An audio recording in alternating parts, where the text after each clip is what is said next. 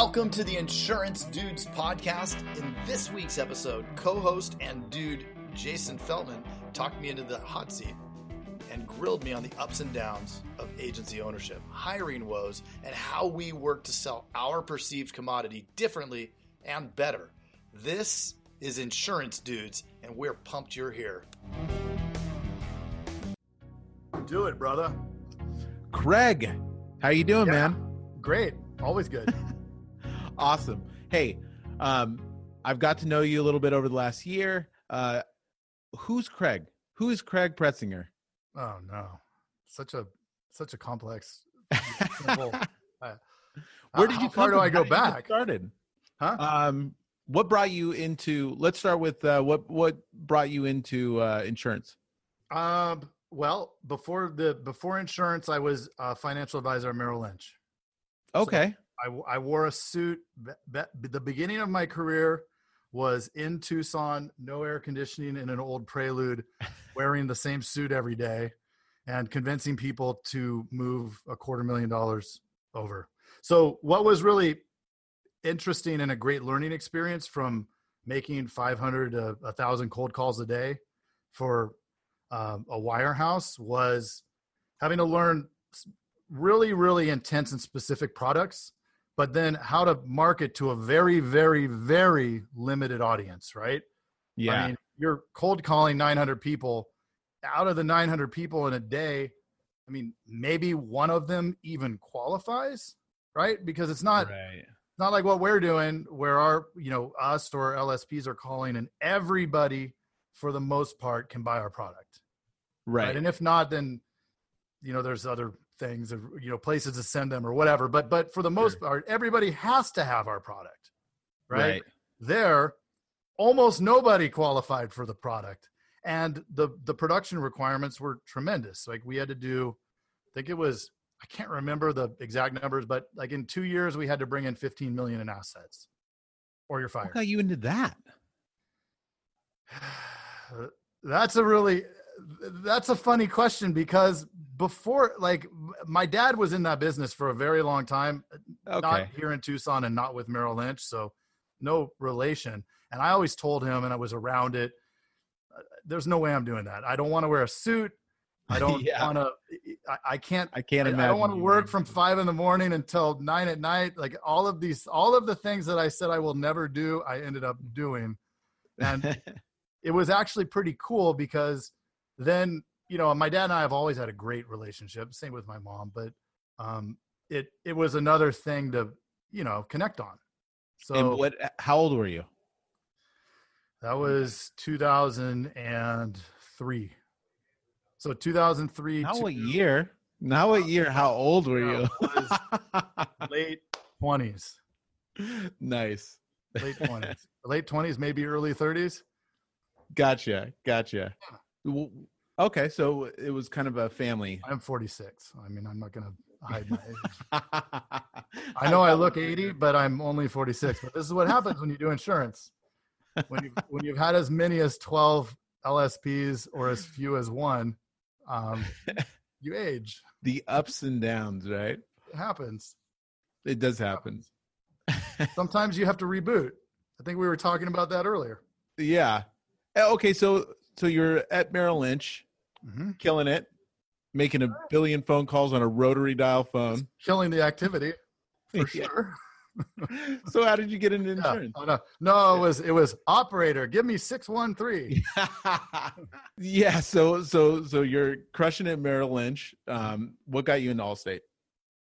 This person who left Merrill Lynch purchased an Allstate, and he started doing really well. And I was still at Merrill, and just got the introduction to somebody who was selling their agency first in.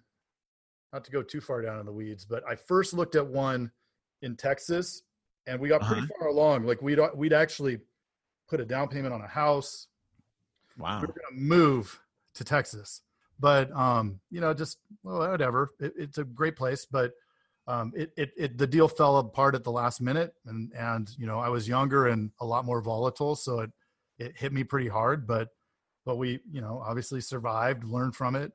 and have gone on to, and then we found the one here in town, which actually worked out better because we didn't have to move. We didn't have to uproot the family, and we know and love Tucson. So it worked out great. Yeah. So then, so how many years? How many years has it been? Until 2007, and in between Merrill and the Allstate, because this thing got kind of drawn out. I was looking at this thing, and I actually left Merrill with the intent to move to Texas. And then it unwound, and then no job. Then holy shit, what am I going to do? And I got a call. I mean, just kind of happened. I got a call out of the blue from somebody, that found my resume on Monster and said, "Oh, I see you've been at Merrill. You want to come and run this bank program as a financial advisor?" And I thought, well, okay, sure. So we went, talked about it. The numbers worked out. And so I did that until 2008 when I bought the agency. But I mean, that was sort of the placeholder. And I'll tell you, like, you have the wirehouses, and then you have us, the insurance guys that are doing securities, but at a pretty limited way versus what we were doing at Merrill. Like, we were doing some really crazy stuff. I mean, there were people doing CMOs. Everybody remembers that's what wrecked the economy, right? Yeah. And so there were people selling, like the guy in the cube next to me he was a believer in those CMO. He's like, "Oh, these are the best." And I'm like, "I don't know. I don't understand it. I don't want to mess with that." Right. I'm sticking to the program. But at the bank, it's like this weird middle niche, because banks have to keep, like, what do banks do? They borrow money from consumers so they can loan it out, right, in the form of deposits. Right. So what was interesting at this situation, they were just trying to figure this all out, and it ended up not working out for them. But they wanted to have the money that you get from having a broker dealer, but at the same time, they're competing with the bank that you're sitting in, because every deposit, like let's say there's $100,000 deposit account at the bank, you're gonna, and I'm talking to them to put them in a variable annuity or whatever, right? Right. If we move that off the bank's balance sheet, it affects their deposit base. Right. And so this was this giant adversarial relationship. I mean, it was a great place and really cool people, but yeah, the bank model I can see why agents or advisors struggle in the bank business. I don't know if it's the same now. It could be different. They may have figured all that out, but that was unique. But at the same time, when it was sort of going nuts and then the crash happened, I remember late 2008 is when the market went down. I don't know, what was it? 800 in a day or 1,500. It was a ton. The Dow went way down, right? Or 5,000. Yeah. I don't even remember. I don't remember. The market I think it was at 13 or 10. I can't remember, but that, like, shortly after that day, the agency that I now own, the guy said, "Hey, I'm selling. We need to move quick." And I'm like, "I'm ready to move quick. Let's do it." And so, because I'd been looking at the numbers, I knew that I was familiar with at that point in time, it was called the CSRPs. So the CSRP, there were a few different list 60s and all those reports that now they've changed names. We're going to take a quick break here. A word from our sponsor, Agency Vault, and then we will dive back into the first year.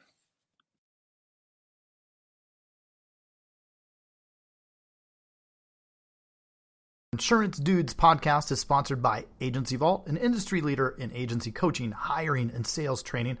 Agency Vault's unique connection between the hiring process and the sales training process has helped thousands of insurance sales producers and agents gain confidence and strengthen their abilities to sell more policies.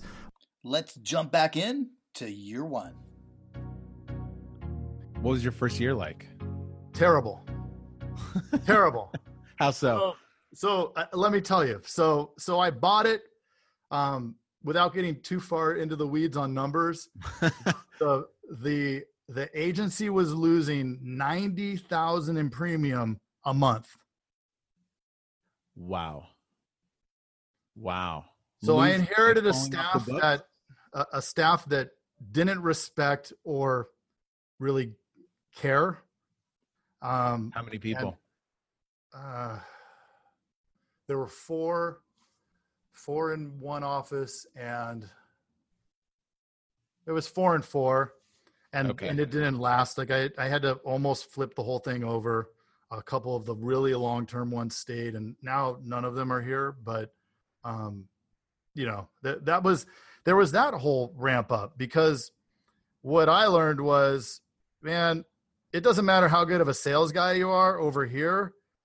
If you don't know how to manage the people, you are done. You're in deep doo-doo, right? Yeah. If you don't create buy-in, like we do this thing over with some workshops we do with some of our coaching, and we always ask, it's kind of a trick question, who's your number one and who's your number two client? And everybody's like, well, it's the highest household, or all these different things. And it's like, no, it's these guys. Yeah. They're your number one and your number two client. Because if you can't get your staff to buy in, then you're not getting any prospects to buy in. You're not getting anybody to buy in.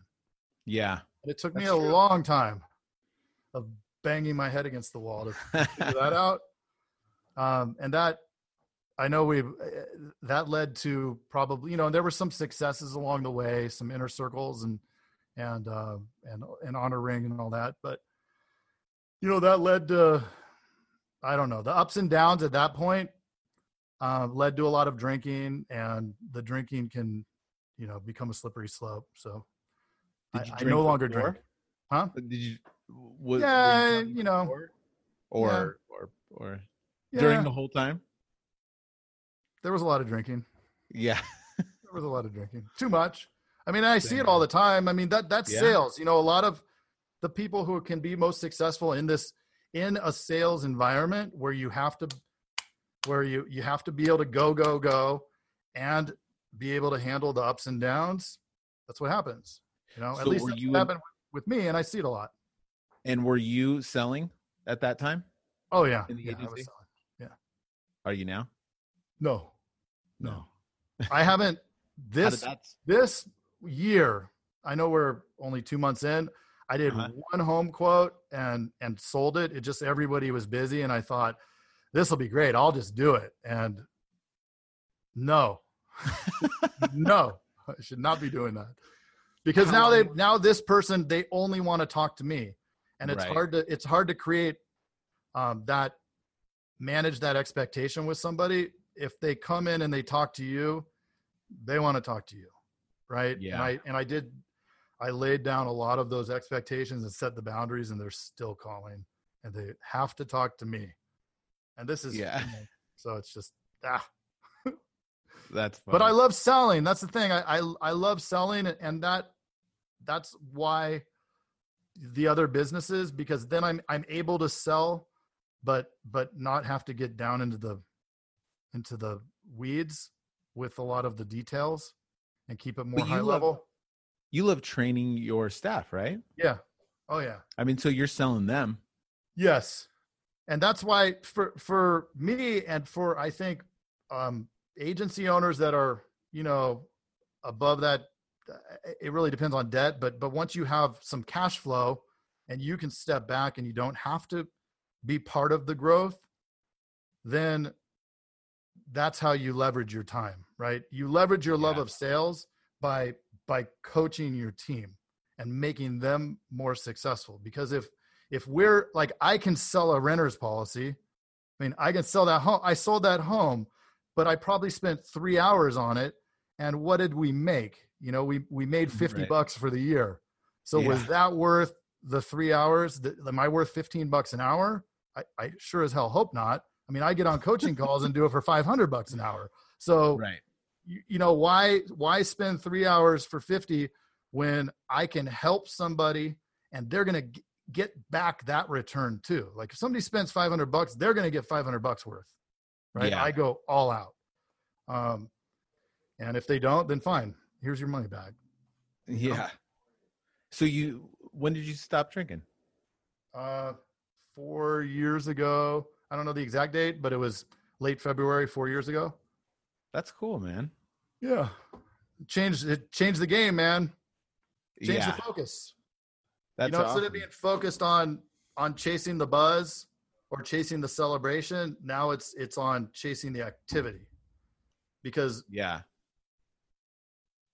for me, it was about, okay, I'm going to focus on the results, party because of those results. I deserve these results. Or if it's bad, right, then it's shit's terrible. Oh, I better get hammered. So it just wasn't productive for me. I mean, I was still able to win and do stuff, but not at this level.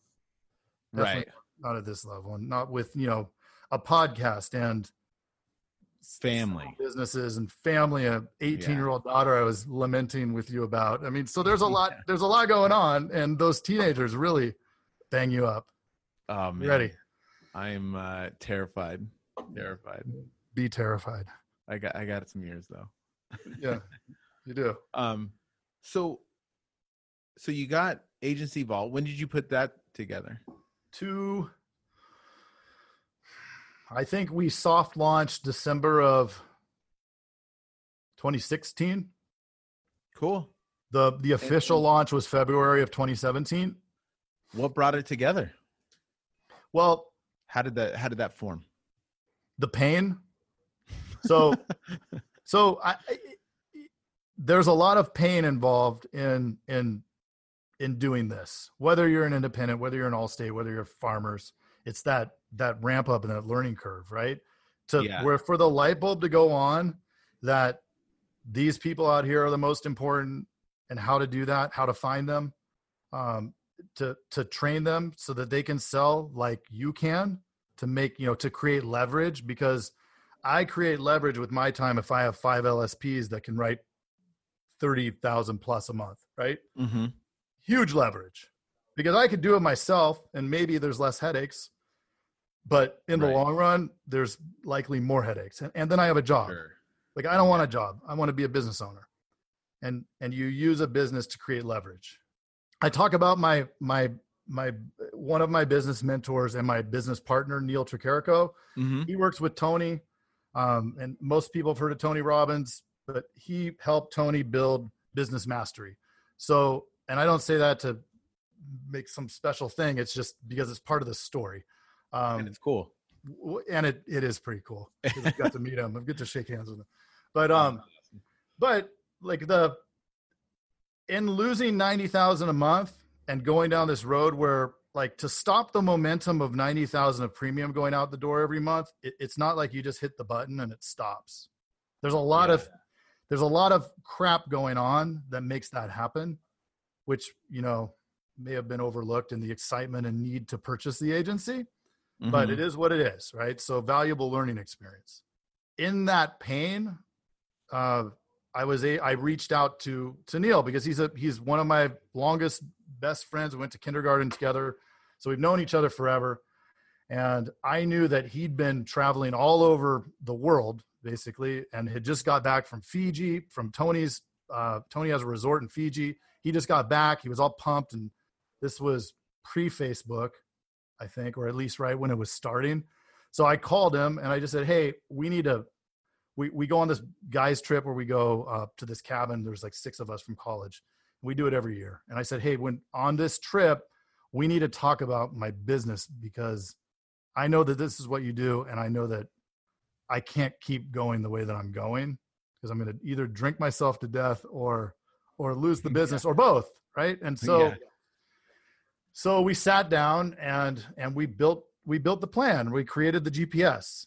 I think that's one of the easiest ways for people to understand. It's like, look, you may know you want Inner Circle, and I know, like, you've been super successful, right? With you're in the top 10. What was it? The number 10 for best in company. Yeah. Got to bring that up.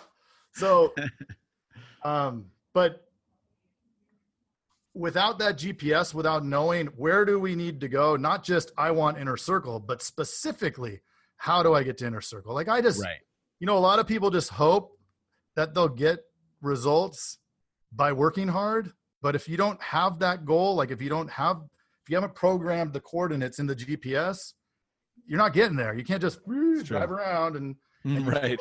show up at Inner Circle.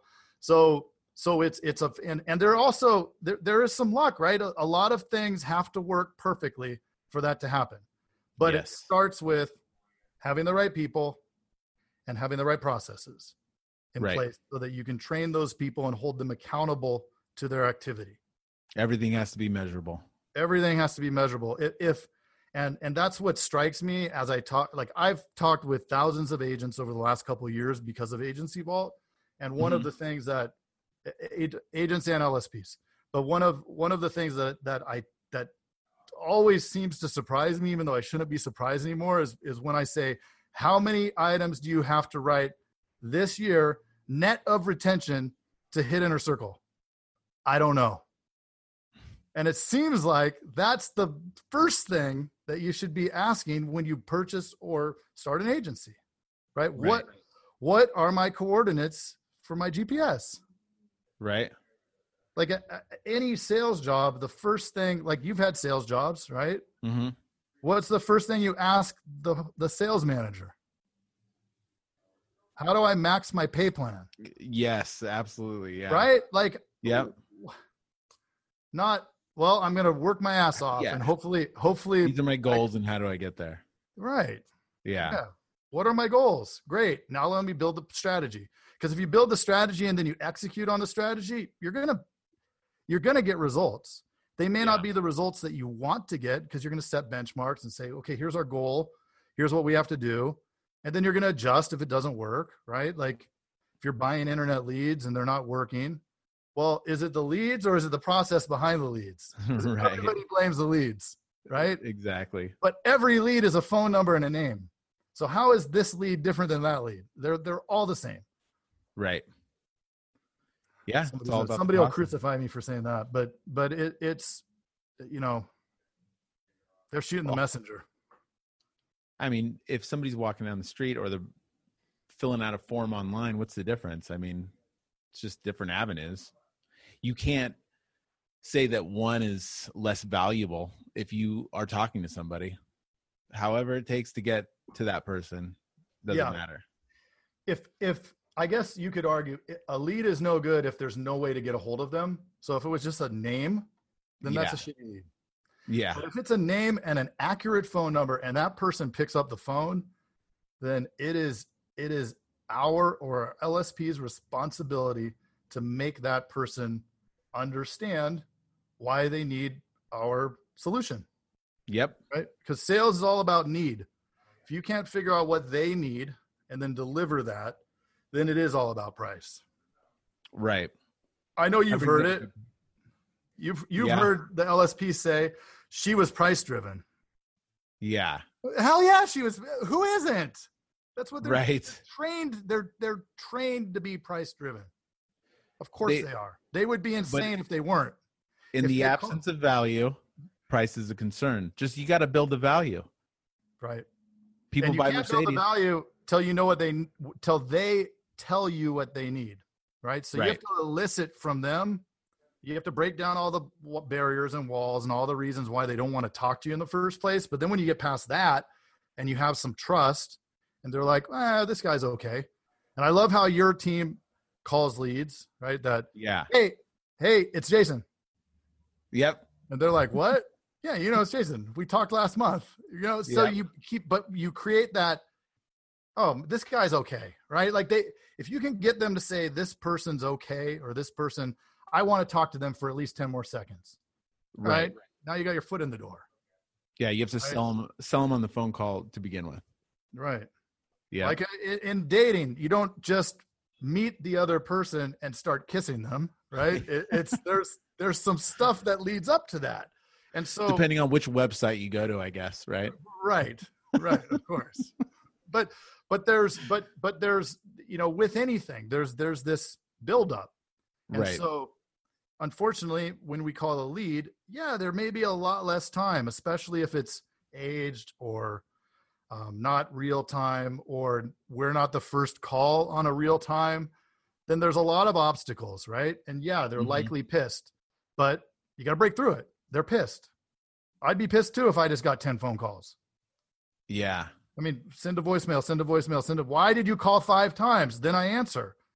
And then if it's India, I freaking, right? But if it's somebody that is halfway nice, I'm too nice. Like, I don't hang up on them. Right. So, and that's most people. We're all humans, right? If they can appeal to our emotion and make us like them, or we can make them like us, then then we're onto something. And I think that's what's beautiful about your approach.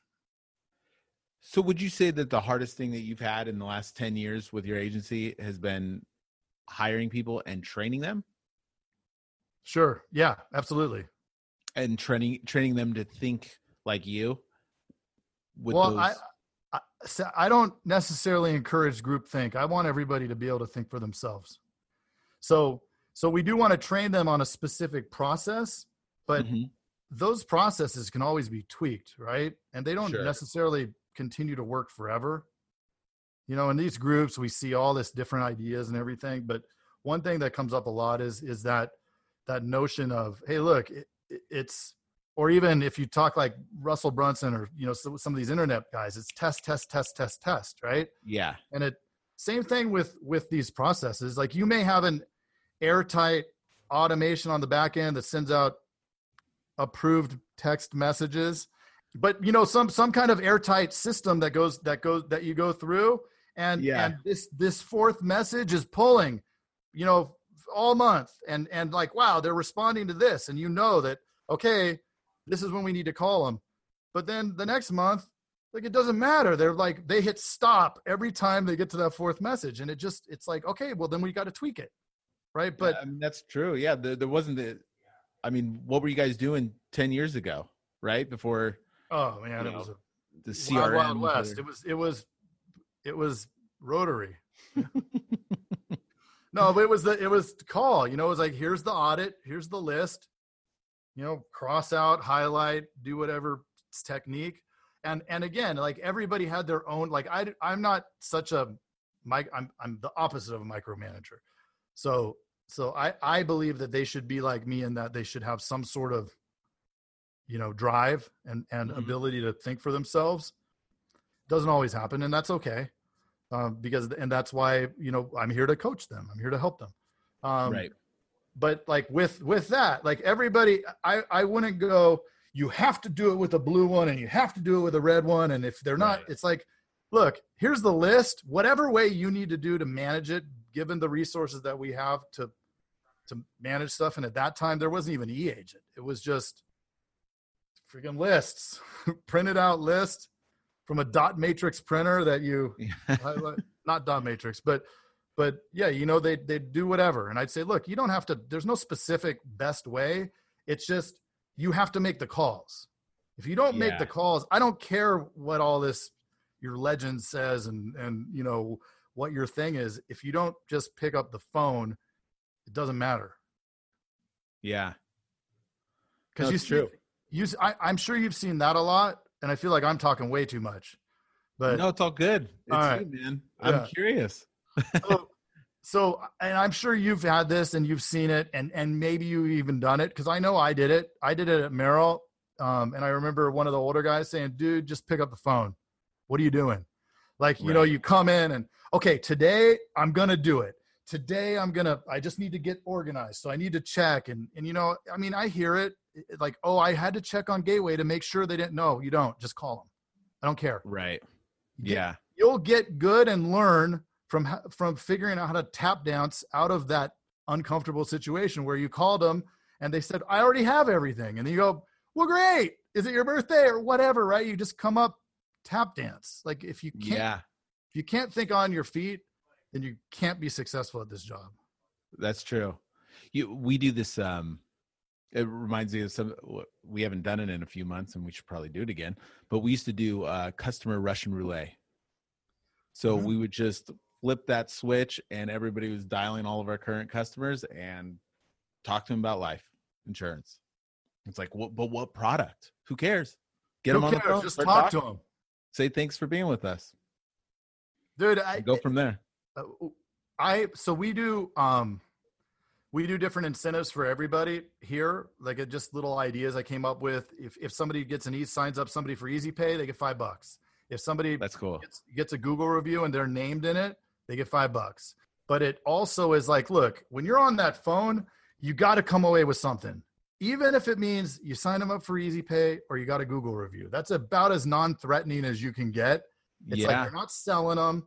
You're just asked, like, you just helped them, right? This person helped you, or you helped them get their ID cards. You helped them update their EOI. Or you helped them with something, right? So at that point, you say, look, I'd be really, really grateful if I send you this link and you just click on it, and all you have to do is hit the 5-star. It will literally take you 5 seconds. And if you really want to help me, then just say Debbie was great, and Craig will give me $5. And 99% of the time they say, heck yes. Right? Like, why would they say no to that? Yep. Like, everybody's had a job and everybody wants recognition from that job. Right? Yep. Most people. And especially a little cash. Right? So, and I mean here, like, especially some of the ones that were morbidly afraid to ask for anything, like they're either not here or they embraced it. Yeah. That's good. And that's the culture now. The culture now, everybody's all about it. What's the number one thing that you're excited about in the agency that's working, the number one process? I don't even know if this is a process. You mean besides Agency Vault? Yeah. No. I think the number one thing when you first started that question is the culture. Culture. Because I've had some stretches, and especially at the end of my drinking career, we got down to where there was 0 staff, and slowly rebuilt. That's right. Brutal. Then there was 1, then there was 2, then there was, and we did this whole thing. Right. But in doing that, and it's hard when you get down to where you do a reboot, there's some chance of getting a bad element in because you're not slowly introducing. And if you do get a bad element, you gotta, like, that's the thing that I've learned is it is amazing how one bad apple really literally does spoil the bunch. I just dealt with that. Yep. I mean, it's, and what does it do? Like, it makes your hair, it gives me circles. It makes my hair like, we had to stress level reboot. Right. But it's also liberating if you have to, right? But so I've done it. I did it last year. I had to get rid of 4 LSPs. We were on pace for Inner Circle. I mean, it's a decision that cost a lot of money, but it wasn't sustainable. There was somebody out of 4 of them, or all of them, somebody was not doing things the right way. Nothing illegal, but causing drama, and it affects everybody, right? It does. Not showing up and then being late and then complaining, and it starts adding up, and you just got to cut it. Especially when like, if I was to give advice to people, if you know that at some point you're going to get rid of this person, then get rid of them yesterday, because all they're doing is creating problems for you. Yeah. Where were you a couple months ago? Huh? Yeah. So we're going to stop it here. This is Craig Pretzinger, back with you. We're going to stop it here. We did get through about another hour and a half of chatting. The roles flipped. We ended up actually interviewing Jason a little bit, and we're going to get to that in the next couple weeks. But we hope you enjoyed this episode. If you did, please comment, hit us with a subscribe on iTunes or on Google Play, and we will see you next week.